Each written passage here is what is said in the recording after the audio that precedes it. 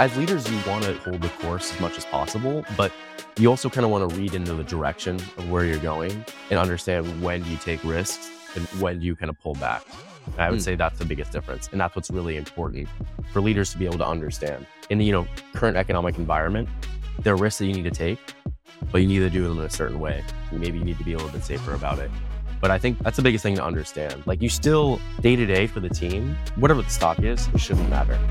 This is Reveal, the revenue intelligence podcast, here to help go-to-market leaders do one thing: stop guessing.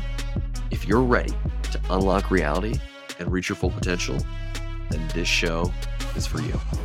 I'm Danny Wasserman, coming to you from the Gong Studios.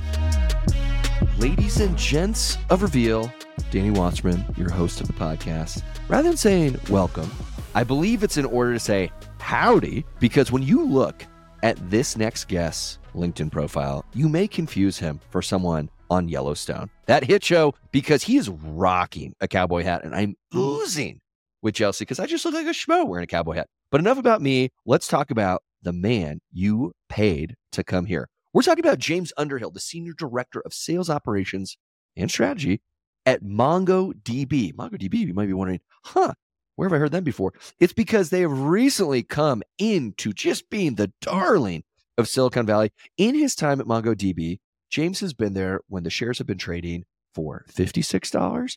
And now, yes, he is at a height where Mongo is trading in upwards of $560. So what is his secret? Well, when he thinks about operations, having started as a measly analyst and now rising to the perch at which he sits, he thinks about slowing down the pace of play. He thinks about opening up the aperture. And rather than purely and simply looking at operations as a cost center, managing costs as one might ordinarily think, no, he's thinking bigger. And he runs his team as if he was, you ready for this? A product manager. We'll hear more about this refreshingly novel and cool perspective on how ops could actually be run as opposed to how it should be run. Listen to this banger of an episode. DJ, spin that. James Underhill in the studio. Welcome, James. Thank you, Danny. Appreciate that intro. You'd be shocked how many people have said that I look like the character from Yellowstone, actually. I know we talked about that, but like so many people. And I haven't seen it, so it's not intentional. It's just me. I take that as an incredibly high compliment because A, that character is super cool. B, he is ruggedly handsome. So without causing any discomfort, thank you so much. take that all the way back to the bank, man. I know how to take a compliment. Thank you very much. There you go, man. Well, James, we had a conversation before this episode, and one of the things I found really refreshing and novel about your approach to ops is you said something to the effect of there are a lot of your peers who look at what ops should be, and that being the operative term. Ops is a cost center. So ops technically should be looking at how do you save on costs, right? Sure. That's not rocket science. And you flip that idea on its head. I'd love for us to start. How do you approach ops? Because I think it's a more revolutionary idea. And go figure, if you look at MongoDB, you are on an absolute tear right now. And I have to think that part of your approach is lending itself to your broader core company success. For sure. I've done a lot of thinking about this, and I think I love just to kind of tell a little bit of my story at MongoDB, because a lot of that evolution of Mongo and of myself have kind of led us to where we are and to some of those assumptions that I've made. But when I started at MongoDB, I was an analyst. It was just me and a couple of Salesforce admins. And or at least for myself, I was just doing what I was told purely. Like, my understanding of sales, go-to-market, sales ops was build this comp model. The objective is this, build it. Help this leader with territory management, do this thing. And I was just doing all of the functions. It was spread very wide, but I was very thin in what I was doing and my understanding role. And I was very much of the perspective as well as like, I need to be as productive as I can because we don't want to invest too much in this function. We want to invest more in productive AEs. That's where our investment should be going. And for the most part, that's true.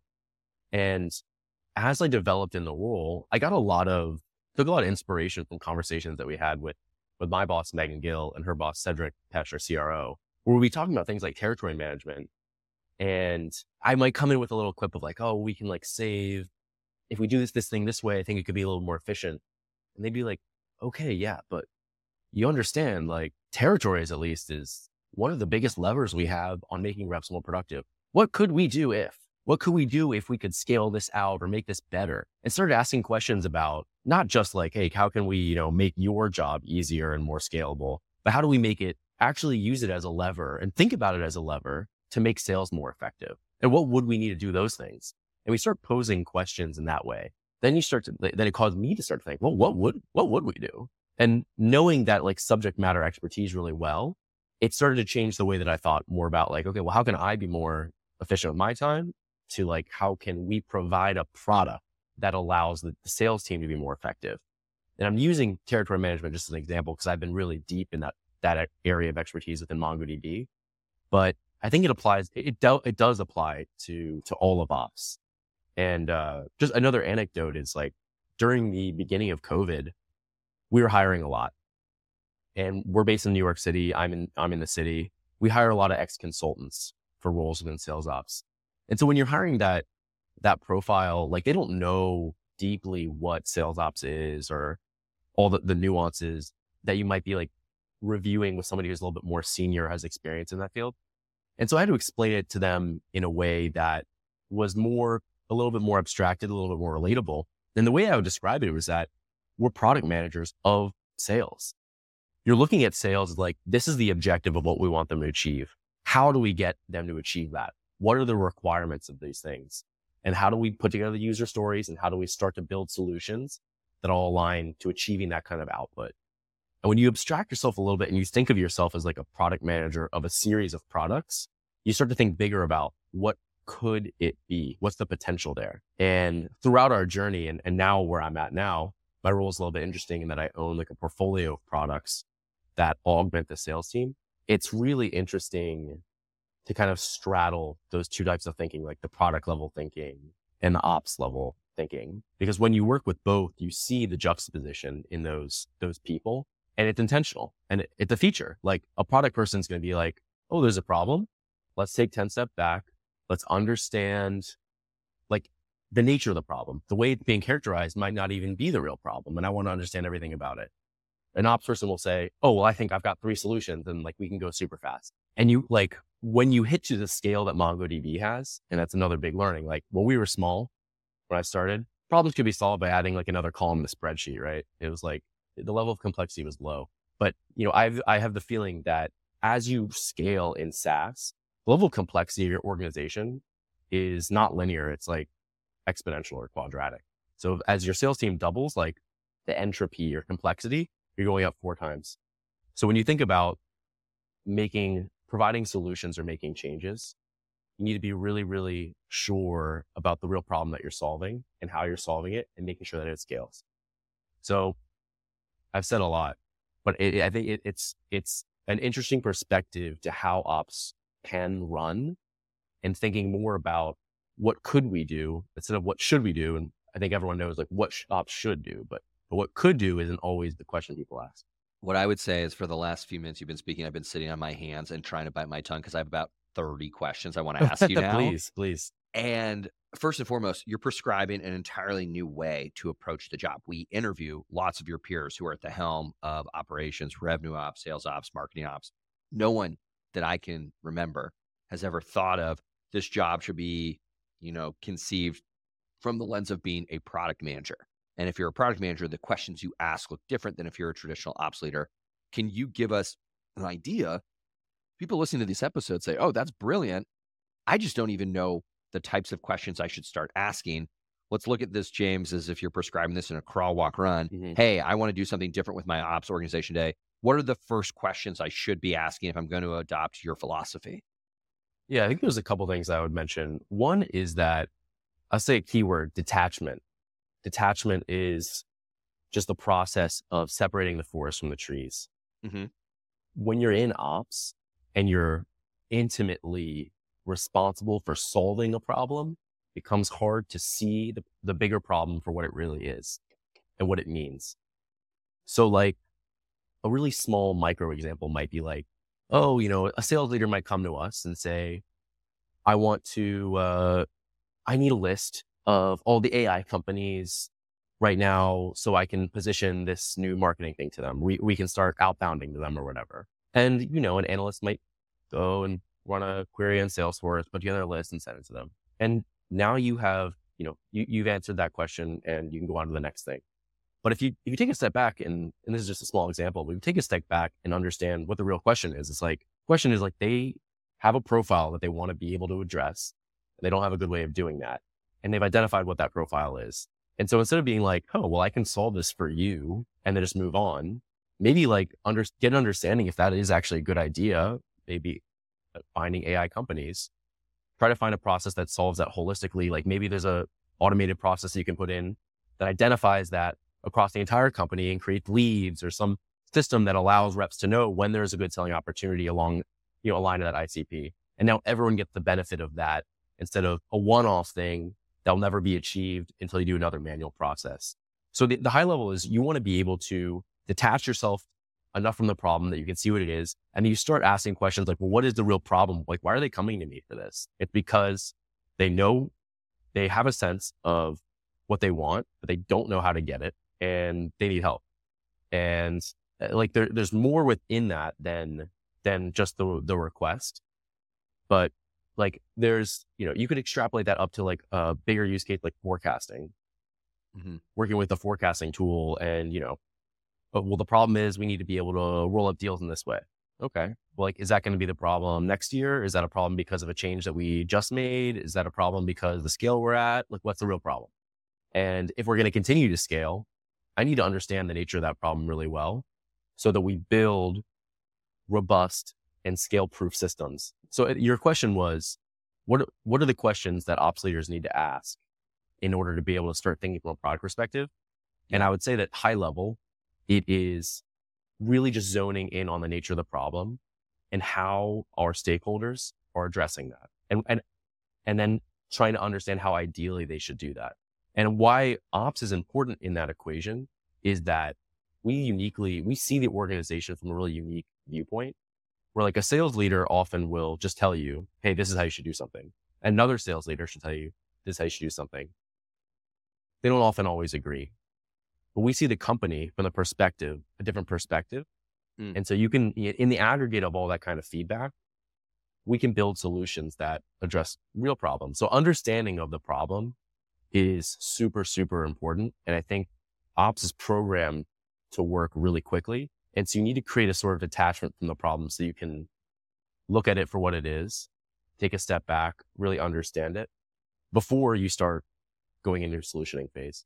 When you talk about ops has a tendency to work really fast, and you talk about sales leaders saying, hey, this is how you do it, and there's a fairly instantaneous loop of a question and answer. You've posed a alternative to that pace, one that detaches or decelerates maybe the instantaneous habits we've developed. And I think inherently that's in conflict with the pressures we feel from competition, the pressures we feel to deliver on results. If you're publicly traded, the pressures that you feel every 3 months when you have to report on earnings. So talk to us about when you are operating from the vantage of being a product manager and trying to maintain visibility into the forest as opposed to getting lost in the trees. You want to slow down, but can you reconcile that with some of the pressures you feel? Or culturally now, have you had enough wins that people are willing to trust your instincts and operate on a longer time horizon? Well, I think having political capital is important at an organization for sure. But I mean, you need to be able to, a leader needs to be able to understand the difference between work and value. And when you own a function, you need to be able to see it for, like, there's a lot of things that we could do. But if you think about like the 80-20 rule, right? Like there's really only a handful of things that we absolutely need to do. And with the remaining bandwidth that we have, as a leader, you want to focus on the things that are creating the most value. And I think like we talk about this internally in MongoDB a lot, going through within leadership, going through a cycle of what do we need to stop doing? Like that complexity, you're right. There is a ton of pressure, especially within ops, to continue to deliver and to move fast and do a lot of things. But one core component of product is like saying no and understanding where, we could do this and it like might help you for like a week or two or whatever. It's certainly going to add value. If somebody wants something, not because it's random, it's going to add value, but understanding what is going to add the most value. And that's what leadership, particularly like as an ops organization, me as a leader, That's what my job is. Understanding where the most value is and making those trade-off decisions. That's how you get the space to be able to work. Because when a million small things come in, I know that there's the big rocks and I have to make sure they're taken care of. And I know that we need to do the appropriate level of scoping and, thoughtful introspection about them. And that might mean saying no to some other things. And, people might not like that. But at the end of the day, our job is to provide the most value to the organization. So you have to do that calculus. And you've identified that bookends of your experience at Mongo have included the simplicity of adding a column to a spreadsheet to now being a publicly traded behemoth with billions of dollars at play. And I'm curious, when you've experienced Mongo at $56 a share and you've experienced Mongo at $560 a share, that changes the stakes of the game. And I'm wondering, when you talk about still maintaining control over how you prioritize and triage what's asked of you, where does that degree of influence from the outside begin to muddle the waters or distort the simplicity and the crystal clear outlook that you intend to try and preserve? Maybe I'm being long-winded here. The point being, when you start having all this wind at your back and momentum, does that totally impact and change how you run your business, or is it still stay the course? I think that effect can, applies to not just ops, but applies to sales, R&D, to really any function. And as leaders, you want to hold the course as much as possible, but you also kind of want to read into the direction of where you're going and understand when you take risks and when you kind of pull back. And I would say that's the biggest difference. And that's what's really important for leaders to be able to understand. In the, current economic environment, there are risks that you need to take, but you need to do them in a certain way. Maybe you need to be a little bit safer about it. But I think that's the biggest thing to understand. Like, you still, day to day for the team, whatever the stock is, it shouldn't matter. And, we emphasize that a lot. Our CEO, Dave, will say, like, the stock's going to go up and down. We keep marching forward. And that's true. But as leaders, you do want to read, like, the writing on the wall. Okay, like, when do we need to, set expectations better about what expansion looks like, what growth looks like, or whatever, and when we need to be more risky. What is an example of a risk you would have taken at 560 versus something that maybe you'd be more calculated now that you've dipped a bit? I mean, I think like something common for organizations is when the markets are frothy, you want to invest. More data, great. More tools, great. Like, you want to really think, like, in terms of upside, the more data that we have on sales, great. To be able to identify better targets, prioritize accounts for reps, more tools that allow them to do more effective PG. You want to go headfirst into that. Whereas, when there's a pullback, it's more thinking about the value. Like, you could have a million tools, but maybe you don't need them. Maybe if the ROI isn't significant, you're starting to do a little bit of a different calculus. I think that's really the biggest risk. And also, it comes down to, like, how do you build your team to structure your teams too? Now you might want to think about it differently, but I still think there always is, and kind of like the theme of what I'm trying to address is here, like, there are risks that should be taken. There's always, like, risks that are worth taking. It just, the climate can influence that, but it's important to really, even regardless of where the economic client is, or the economic climate is, to have a pulse on the business, to understand what those risks are. Just like James said, a solid ops leader understands where and what needs to be done to identify and change those business pains that slow us down. Well, in order to identify pains as a leader, you need to go where? The data. McKinsey found that 53% of companies who use data, not intuition, but use data to identify and fix business pains are considered, quote, fast growers. Additionally, 37% are still considered growers. And what did you want to be in those two cohorts? From all this, we can clearly conclude that identifying the right data, which unlocks and isolates the pain, is what's going to beget success as either a fast grower or a grower.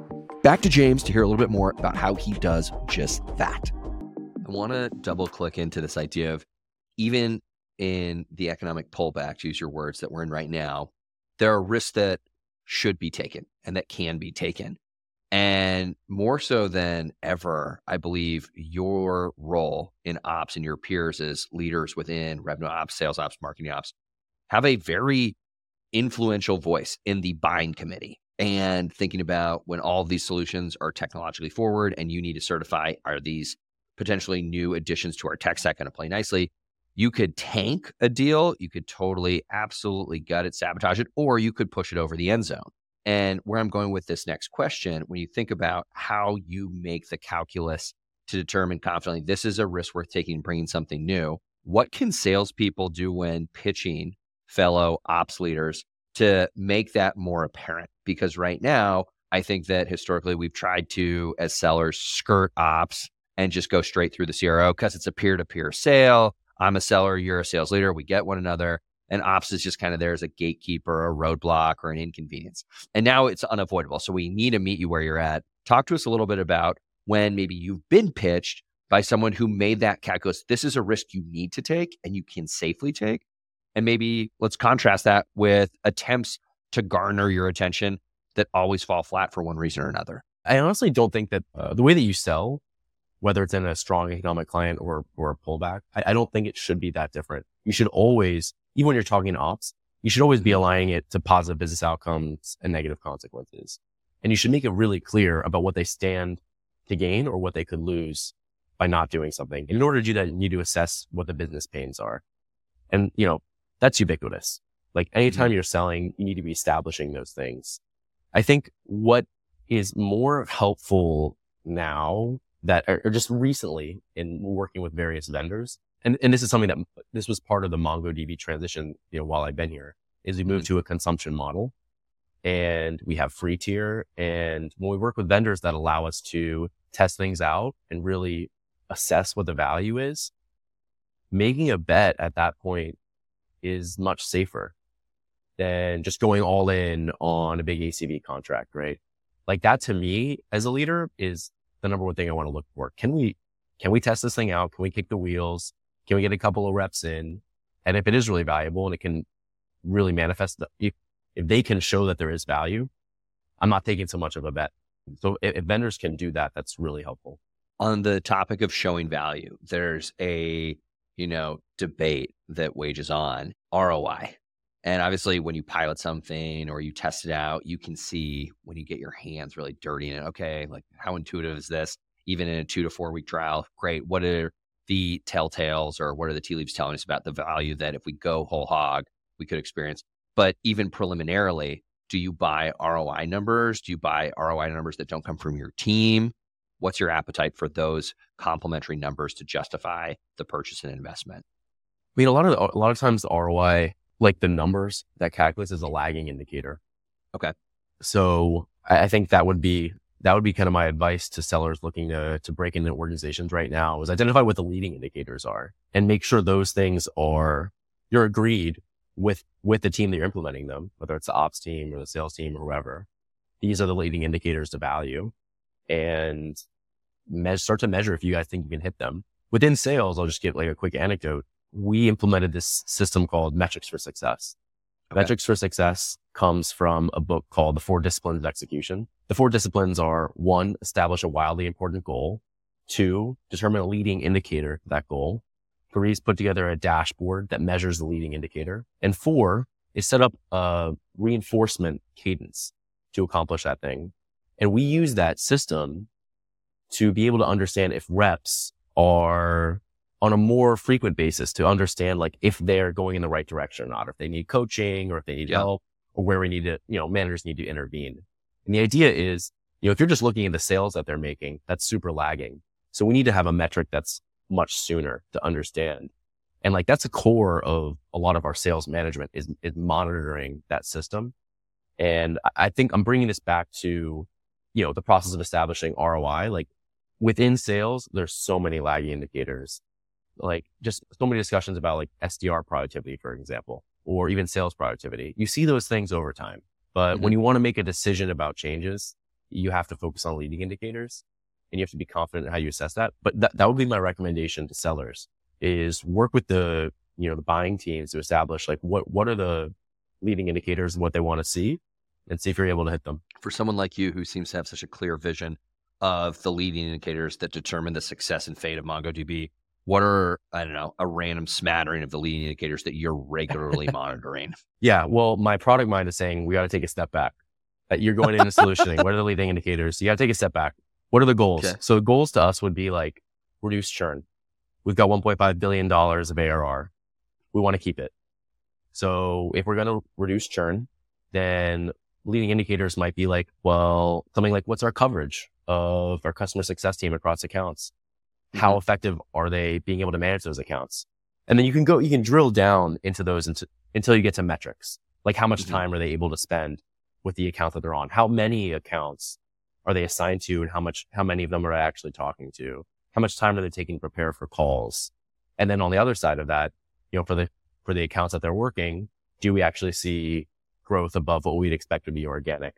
That I think starts to be more of a lagging indicator. But you got to start with, depending on what you're selling, you got to start with what's the objective that it's trying to solve. And within sales are typically three: churn prevention, expansion, and customer acquisition. So if you can tie yourself to one of those things or several of those things, and then boil that down to leading indicators, that's what you want to do. Really helpful. Well, I mean, even just putting me on blast and saying, Danny, you're going for the lagging indicators, man. We got to think bigger. You got to slow down. I really appreciate that. Well, James, just really riveting stuff to hear how you slow down to speed up and thinking about your world, not simply as a cost center that controls costs or churns out comp plans and territory plans, but that you operate as a product manager. My second to last question is, if I'm not mistaken, are you bringing on developers and engineers internally within your team to really embrace that sort of product manager mindset and doing your own development internally so that you can satisfy what the needs of the business are being sort of, delivered to you? Is that an accurate representation of what you're doing? And if so, talk to us a little bit about how you've actually started developing your own stuff internally. Yeah. So we have done that. Now, I don't think every organization needs to bring on a development team just to kind of think bigger, think more expansively. In our journey, and particularly when I was really focused on the territory management side of ops, we realized that what we were doing was creating like a repetitive process that needs to be executed at a global scale. And there was a data management component and a strategy of just getting data to the right people to make decisions the right way. And software is a really good way to do that. We are a software company. And so we wanted to eat our own dog food. And so a couple of years ago, we invested in a team of engineers to build a territory management tool called Argos. And what Argos does is allows leaders to view their reps' territories, to propose changes to those territories, to be able to kind of like, sometimes I describe it to Americans as like fantasy football for kind of like accounts. Like you kind of do scenarios, you can see like the stats and the scores, you can see what would it like if I move, an account from Joe to Sally, how does that affect their books? Ultimately now, like those changes like interface with our compensation system because our book sizes affect quotas. And so it's become like a much more complex system, but it allows us to scale that function really, really well and gives people access to the most up-to-date and best data. And then in parallel, we've been working on a workload health tool. So MongoDB, we develop database software. Our tool Atlas is in the cloud. And a lot of times when developers are building on MongoDB for the first time, they might not be familiar with best practices of the NoSQL architecture. And what we want to do is make sure that in that one onboarding process, that they're not setting up their database in a way that's going to prevent them from scaling. And so we more or less have a diagnostic tool that allows us to identify like what phase of their journey they're in. Are they in onboarding? Are they fully in production? Yeah. And then, depending on the phase that they're in and the telemetry data that we're getting from the tool or from the database, like what's going to be a problem for them in the future or what's a problem now? And it allows our reps to be, and our customer success managers also, to be proactive in the discussions that they're having. And that builds a lot of credibility as well. Because when you reach out and you say, hey, notice you just signed up for our thing, let's talk. All right, cool. But when you reach out and say, hey, I noticed you signed up for this thing, but you're increasing your memory on this really random like cadence. Is that because you're having a performance issue? Have you thought about adding indices? The developer's like, oh, actually, like the person might be able to help me. Let me take a conversation. So to get back to your original point, yeah, we have invested in building tools that complement like our core sales tech stack. And that has really allowed us to accelerate productivity at scale. Wow. Well, after this episode, no one will dispute that, James, you are, textbook pushing the boundaries of what ops can do, both theoretically and in actuality as product managers. If you've listened to the podcast, James, you know that we ask all of our guests the same last question. So hopefully this can come as a curveball. But, if I'm going to throw you one absolute hook, line, and sinker, it's this. If you could describe sales in one word, what would it be? Perseverance.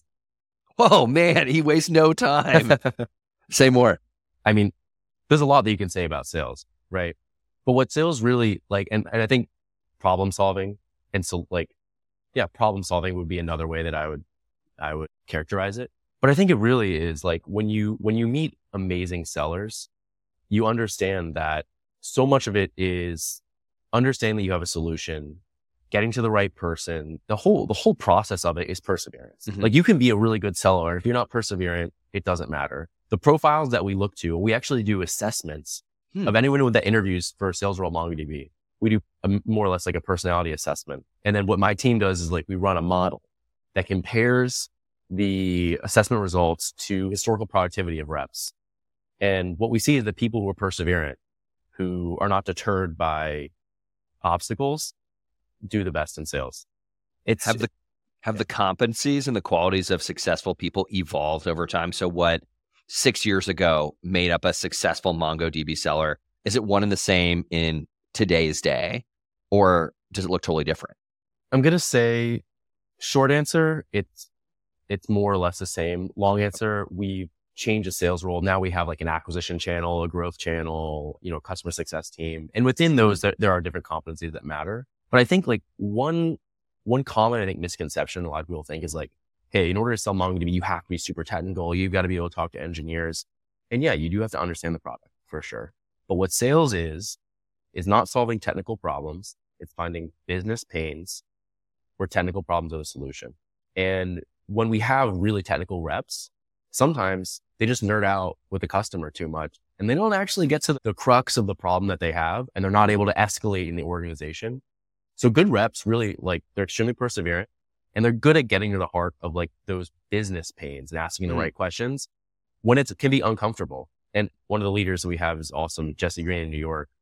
When I was at sales boot camp, the way he characterized some of this qualification, he was if you got an easy button sitting at your desk and you can hit that button and it'll tell you the answer, yeah, this person is interested in this deal or not.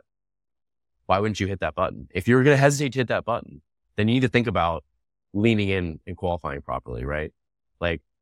I think it can be tough to ask the questions that you need to ask. And those are the qualities that make successful reps, and that hasn't changed. Amazing. Well, you heard it. Perseverance. James Underhill, Senior Director of Sales Operations and Strategy at MongoDB. You have absolutely given us an embarrassment of riches with your knowledge and your tricks of the trade. So we can't thank you enough. I speak on behalf of our entire audience and listenership when I offer our gratitude to you for being so candid along the way. James, it's been a lot of fun. Thank you so much, Danny. It's been fun. Thanks so much for listening to this episode of Reveal. If you want more resources on how revenue intelligence can help you create high-performance sales teams, head on over to gong.io. And if you like what you heard, come on, give us that 5-star review on Apple Podcasts, Spotify, or wherever you may listen.